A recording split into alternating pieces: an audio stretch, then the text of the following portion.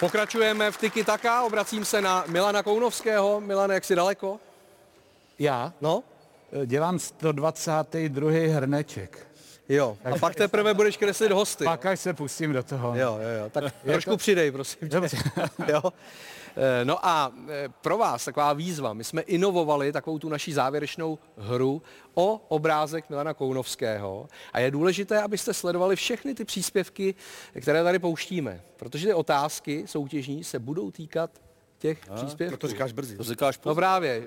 Petr se dívá jenom na sebe, takže ten ty příspěvky tak se dívej, co ti teď pustíme. Jo? Budou to ostatní zápasy uplynulého kola Fortuna League. Baník si po víkendu užívá 4. pozici v tabulce. Jednak díky tomu, že zápas Pardubice Slovácko byl odložen a jednak díky úspěchu na hřišti Mladé Boleslavi. Pod výhrou Ostravanů 3-2 je výrazně podepsán bývalý forward Středočechů Jiří Klíma. Svého někdejšího zaměstnavatele rozesmutnil 2 trefami. Chci dávat góly a že se to povedlo i tady, tak o to je to hezčí a nejhezčí je na tom, že to pomohlo hlavně ke 3 bodům pro tým.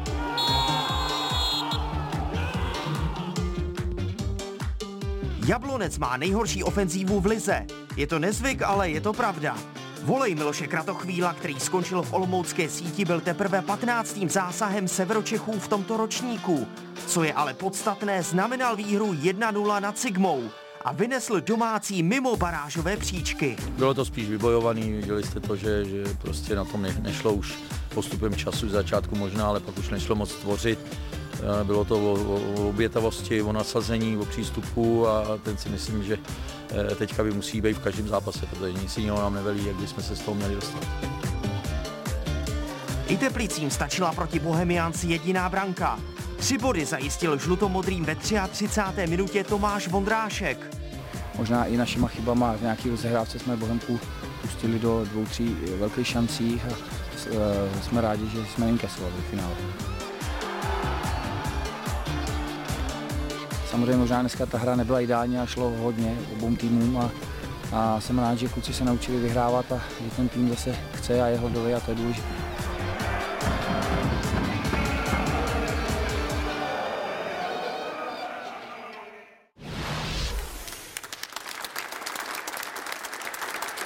Tak v zápase Mladá Boleslav Ostrava padlo 5 gólů a v ostatních 5 zápasech uplynulého kola dohromady padly 4 góly.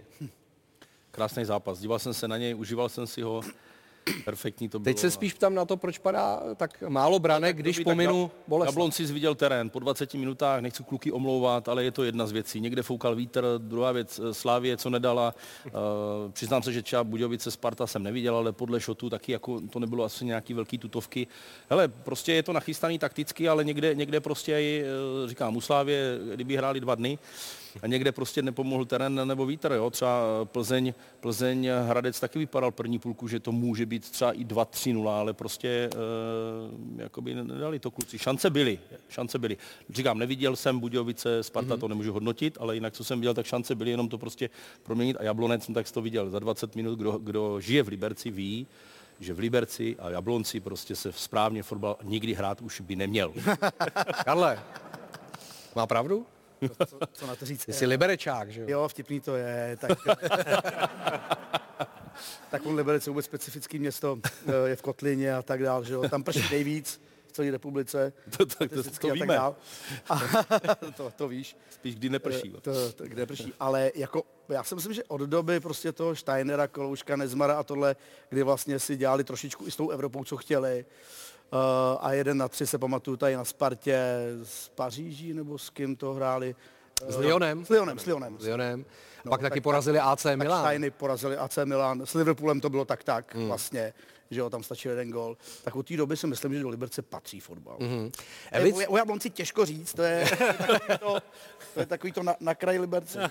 Ta vesnice. Je. Dělám si se. Ty chodíš na fotbal, se dívat? Ne, já chodím na fotbal jenom, když se hraje u nás na Julisce a já jdu třeba na trénink, tak jdu kolem vlastně. Jo. Ale Dukla.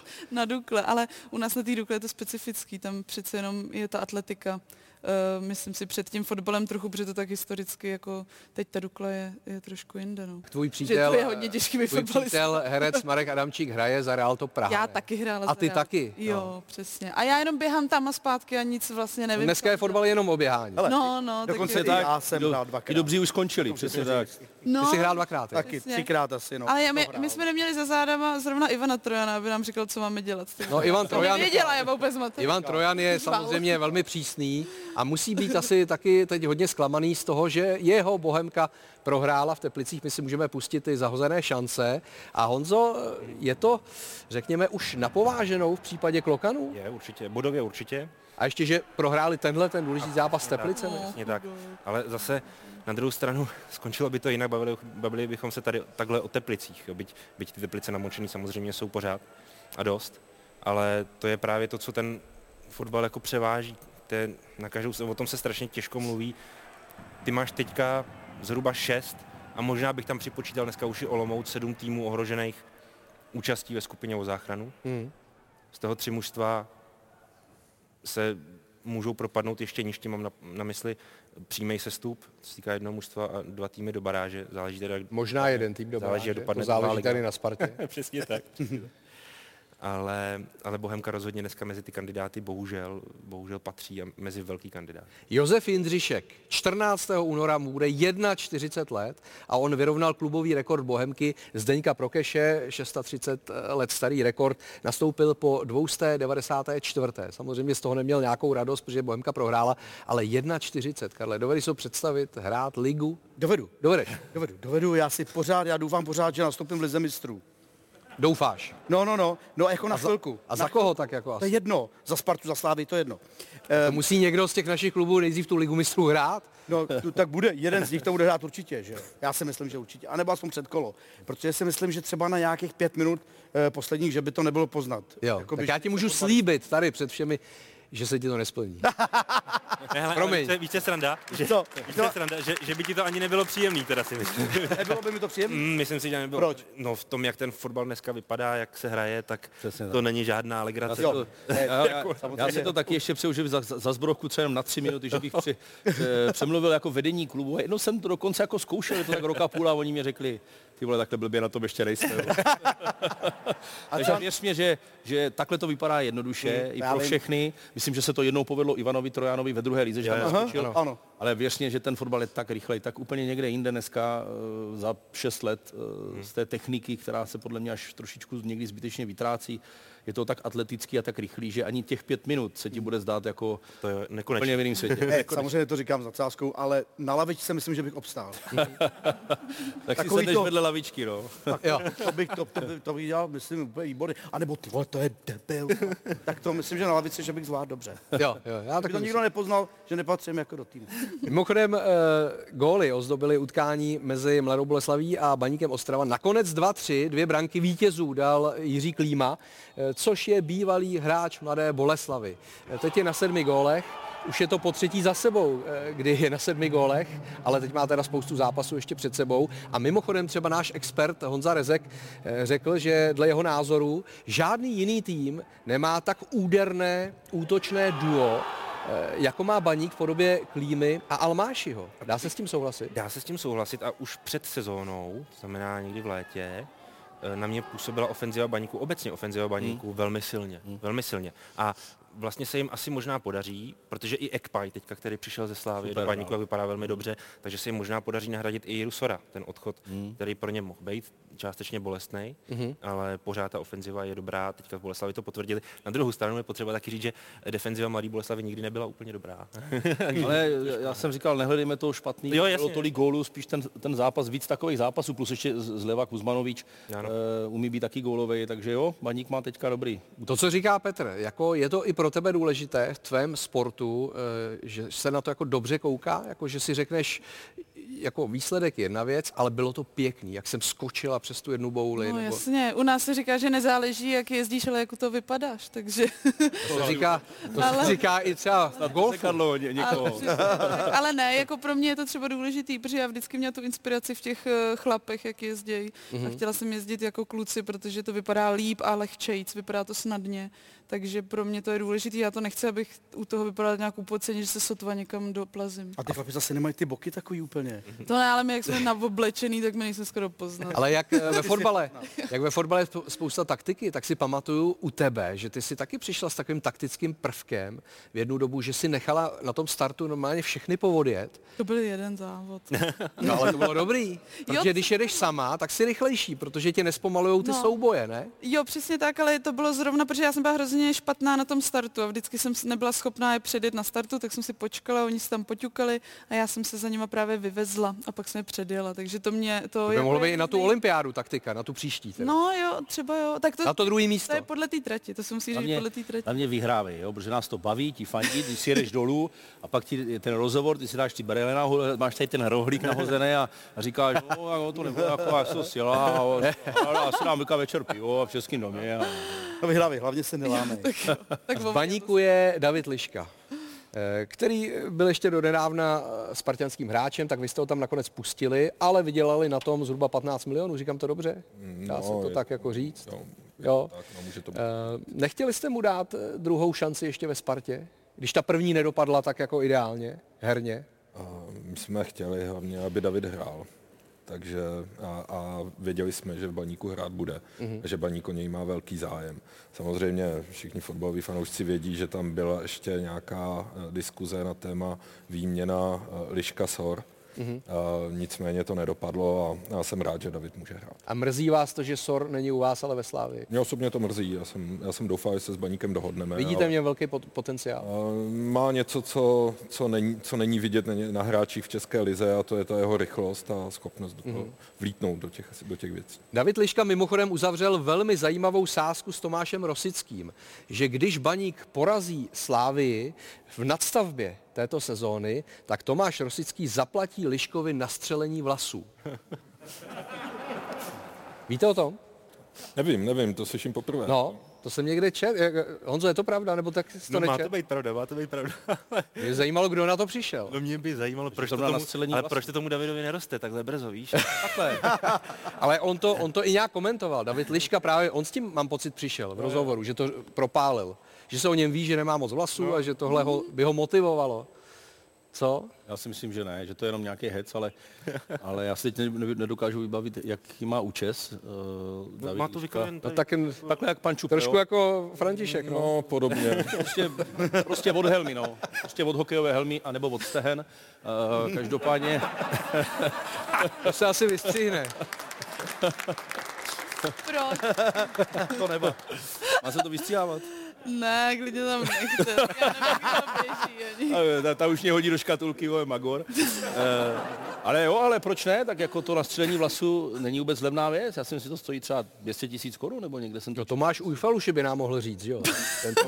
Ten to má, taky se tím netají, no jasně. Ale nedělá se to hodně v Turecku, že jo? Protože my jsme viděli takovou skupinku tam to dělají nejlíp. Lidí a jeli s námi 20 takové, měli oblečený stejný teplákovky, vypadali jak fotbalový tým, měli takový čelenky a měli úplně divně takový rudý hlavy s takovýma tečkama a jeli z nějakého sanatoria asi. Dělají to tam levně, no. Sanatorium. Oni jeli z LDNky, jo. A já když vidím tu bekovku u Karla, tak nevím, jestli taky se nevrátil právě z nějaký kliniky. Ne? Zatím jsem... Jo, dobrý.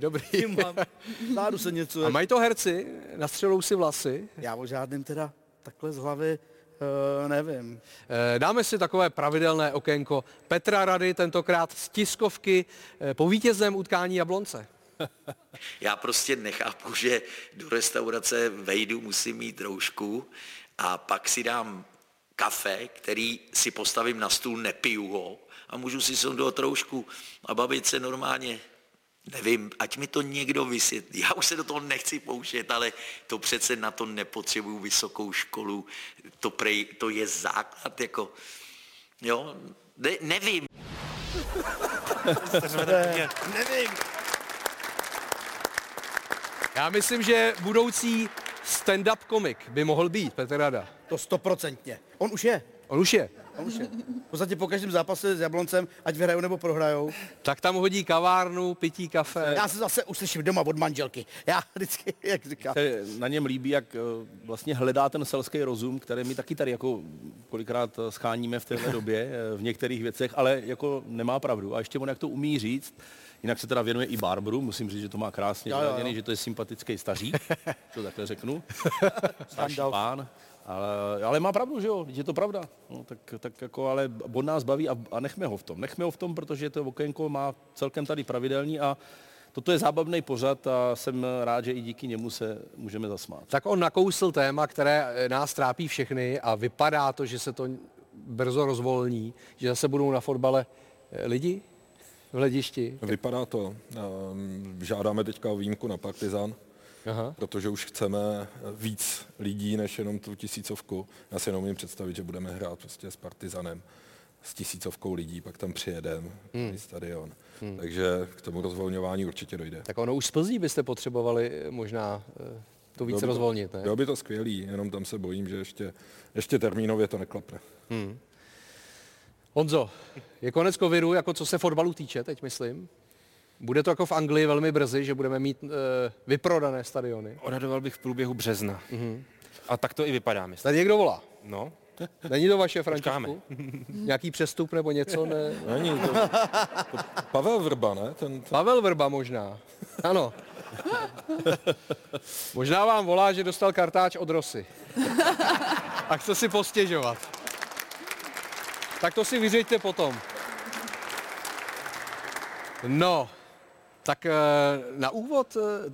na závěr si nedáme něco odlehčeného, ale dáme si takové těžší téma, které nám nastolil Mason Greenwood, nebo spíš jeho přítelkyně, která evidentně na vlastní kůži, na vlastním těle poznala odvrácenou tvář soužití s fotbalovou hvězdou.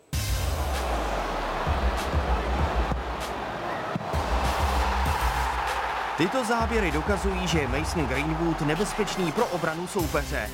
A tyto záběry přinejmenším naznačují, že dokáže být nebezpečný i pro svou přítelkyni. Harriet Robson je zveřejnila na síti spolu s nechutným audiozáznamem, na kterém si útočník Manchester United vynucuje pohlavní styk. Policie před minulý týden Greenwooda zatkla a začala vršit podezření. Znásilnění, těžké ublížení na zdraví, sexuální napadení a vyhrožování zabitím. Ve středu ráno byl 20letý fotbalista propuštěn na kauci. To už byl svým klubem suspendován. Manchester United znovu důrazně odsuzuje násilí jakéhokoliv druhu. Jak již dříve bylo oznámeno, Mason Greenwood nebude až do odvolání v klubu trénovat ani za něj hrát. Od dosud neobviněného Greenwooda dávají ruce pryč někteří spoluhráči, kteří mu snižují počet followerů na sociálních sítích. Nike s anglickým reprezentantem pozastavila spolupráci. EA Sports symbolicky vyřadila hráče ze své aktualizace pro počítačovou simulaci FIFA. Někteří příznivci United demonstrují svůj názor pálením Greenwoodova dresu. Ti, co si repliku s forwardovým jménem zakoupili před 3 lety, je mohou v klubovém fanshopu zdarma vyměnit za exemplář s jiným jménem.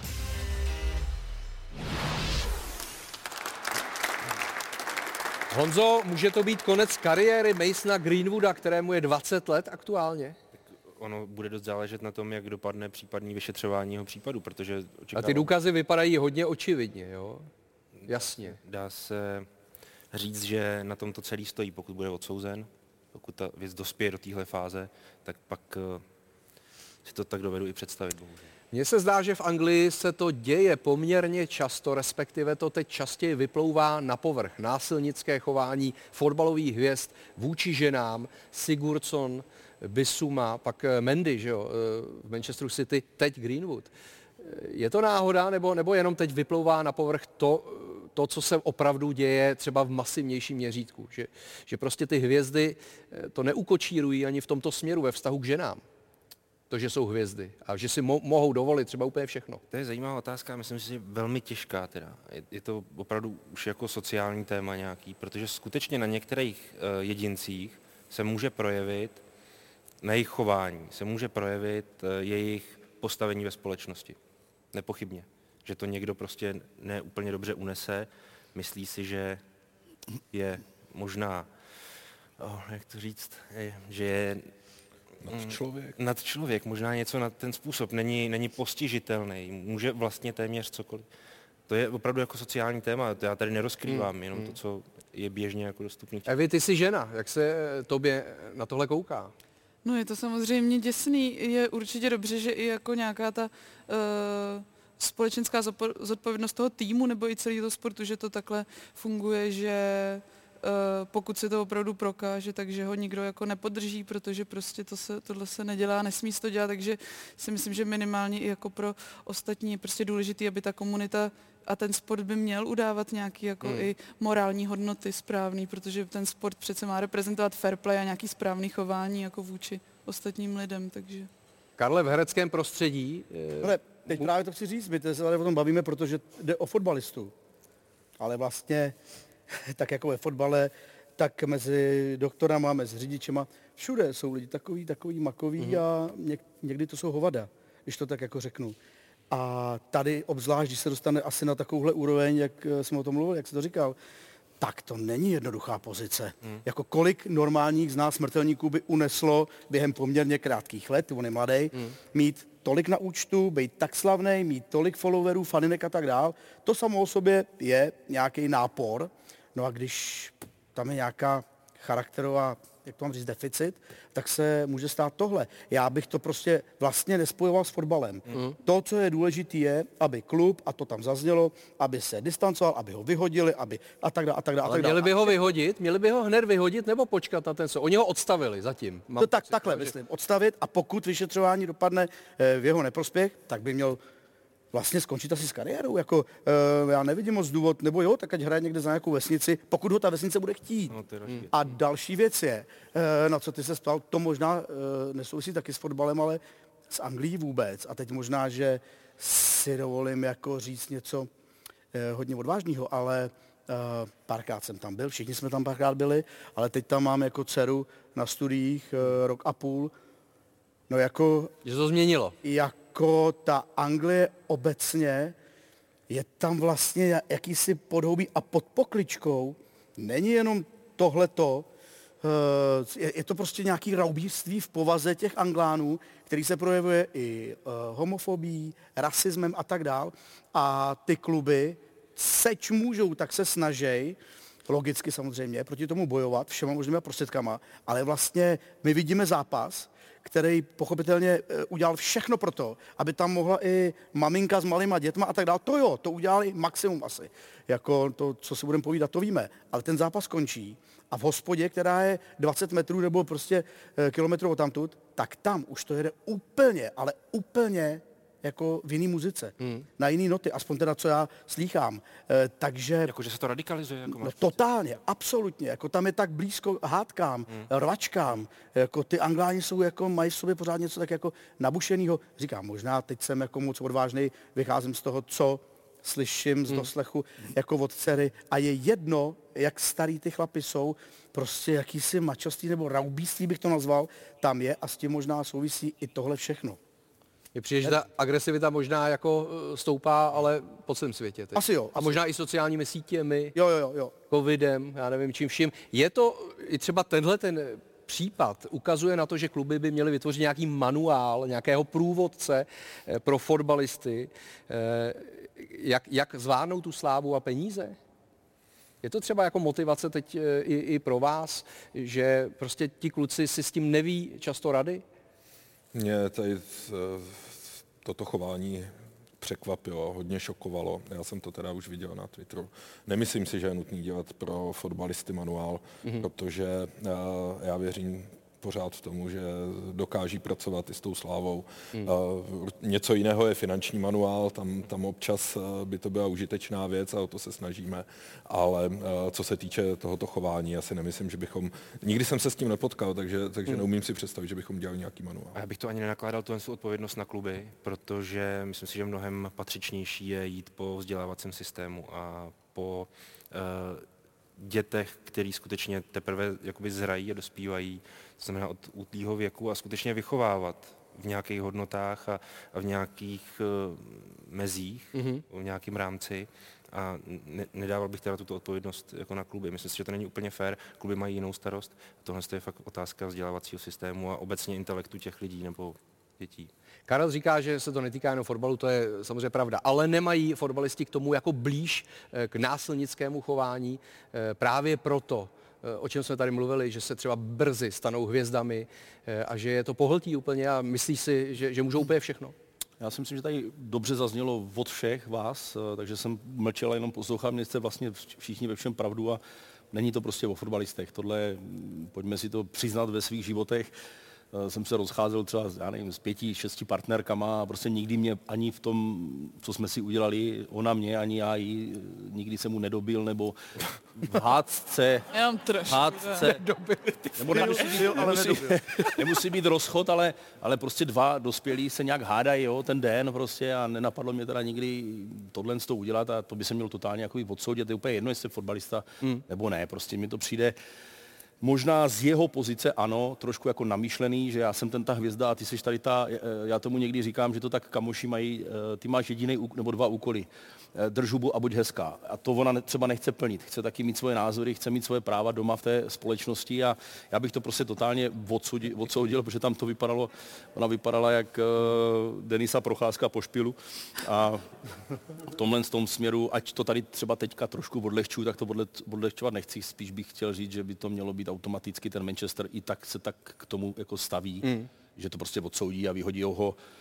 Myslím si, že úplně neskončí s kariérou, protože to je velký talent, dá se mu určitě velká pokuta, dostane určitě odškodnění i ta partnerka. Tak asi půjde do vězení možná. Půjde do vězení a myslím si, že to může ještě jako nakopnout někde, ale bohužel si možná myslím, že pro ty velký kluby si to asi zavřel. Já bych to asi přesně jako negeneralizovala takhle na sport nebo na fotbalisty, že to přesně jako vypadá to, že to může být ve fotbale, ale to tou medializací obrovskou, ale ty procenta, to když se člověk podívá na nějaký jako studie, tak to je jako bohužel v jakýkoliv zemi na světě. Někde je to víc, někde míň, ale tak jako musí se s tím pracovat a samozřejmě tohle může být jako exemplární příklad a minimálně nějaká jako výstražný prst, ale myslím si, že to je jako, že se to týká každého, že to není o tom, jestli je to fotbalista nebo... Trošku to z těch fotbalistů teďka dělá jako zbytečně násilníky. A já jsem chtěl říct, že ať oni o nás píšou všechno možný a nemožný, tak jsme docela hodní kuci. Ano, ano, to já vím samozřejmě. Milane, jdu na tebe. Tak, abych nezavadil ohrnky, tak ukaž. Tak mám připravený nemocný herec, kulatý čtverec. Ano. Takže tam jsem zkusil, jak by to vypadalo. Tady jsem udělal Karlovi ještě i tu masku, kde má Liberec, má tady i znáček Liberec. FC jsem dal nejlepší pořad Tiki Taka. To řekla hezky. No. To řekla moc hezky, to jsme tam museli, dal jsem jí prkno, kde tam má ještě Duklu, má toho svýho kníra. U Švanciho tam je to vždycky, teď jsem stihnul ještě tam dopsat drž hubu a buď hezká. Ale to jako neříká on. Ne, jako že je to názor, ale mně se to líbilo, že to dá. Já to říkám, jak to cítím. Rosa s bičem v kabině a ve větru vypadáš jak Fantóci a nevím, jak to tady skloňuje ty vicajzly. Honza Tenbo tam dal, hned to pochopí i Petr. Myslel teda Petra Švancaru, ne Myslel i Petra Švancaru. A tady jsem dal ten cukrábič. Ano, to je pěkný. A my tu máme i 6. rok. A tady je 81 hrnečků, takže ještě plus. Ještě 50 jich tam chybí. Děkuju. Tak. A to je dárek pro jednoho z vás. Jdeme soutěžit, jo? A my jsme to inovovali, já jenom řeknu, že zase generujeme peníze pro Real Top Praha a tedy pro charitativní účely, tak jako každý díl už 5 let v tomhle pořadu. Ale tohle si odnese jeden z vás jako památku a já se na první otázku se zeptám, kolik zvířat jsme dneska viděli. Zvířat? No. Jedno psa. Pejska. Já si myslím taky jedno. Tak já vůbec nevím, že jsme viděli nějaký zvíře, typu 2 třeba, no. No a jaký jako? Jaký? No. Koňa jsme viděli, koňa a psa. No. A jo, Pepin tam byl, to já bych se ani nevšimla. Jo, koně. No tak já bych trošku polemizoval. No. Jeden pes a ty koně tam byly... Jo, to byl jeden kůň, ale víc a ještě fotek. za tebou ještě jeden. Jo, že tam jezdil, jo, někdo. No to je možný. Já tam no tak podívejme se na důkaz.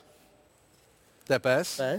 A kůň. U pana Baumgarta. A kůň. Ne. Kůň. Jo, 4 koní. ale jakoby úplně Ale to je pořád ten samej kůň. ano. Takže 2 koně, takže pokračuje ve finále Eva a ty. Říkám to dobře? Já jsem se skoro asi Já nezúčastnila. si myslím, že já Ty jsem... se nezúčastnila. Já jsem tak Já jako... jsem vítěz. Ty jsi vítěz? Ano, já jsem vítěz. Ne. Jo. Je vítěz, jo? Je vítěz. Fakt jsem to řekl dobře. Ne, ale No tak jo. je vítěz. Děkuju. Tak jo. Děkuju. Tak když jsi o to řekl, blahopřeju. Děkuju. Já teda, protože mám obrazu už hodně a děkuju za to, dal bych to normálně Evě, Ano. úplně 100% Evě. A tam má taky hodně obrazů. Viděl jsem v hledišti zraněnýho kluka, má tady sádru, No. tak jestli to nevadí, že to dám jemu. Evo, jestli se nebudeš zlobit, No já souhlasím. Eva je taky zraněná teda, jo, ale... ale Já už chodím. takhle to dám tady Bombardákovi, pojď, vidím, že tady máš zranění. Tak děkujeme, díky Petře za tohle gesto. Je dobré to hodnej vůle. kluk, Je to hodnej kluk, ano. Ostatně jako skoro všichni fotbalisti. Děkuji za atmosféru, děkuji hostům, těmi byli František Čupr, Jan Podroužek, Petr Švancara, Eva Samková, Karel Zima. Děkuji také našim partnerům týmu osobností Realto Praha, sázkové kanceláři Fortuna, hře Megatrefa, kde v jackpotu je aktuálně 2 miliony korun. Děkuji Štajlmanu, Aspiře a těším se zase příště. Naschledanou.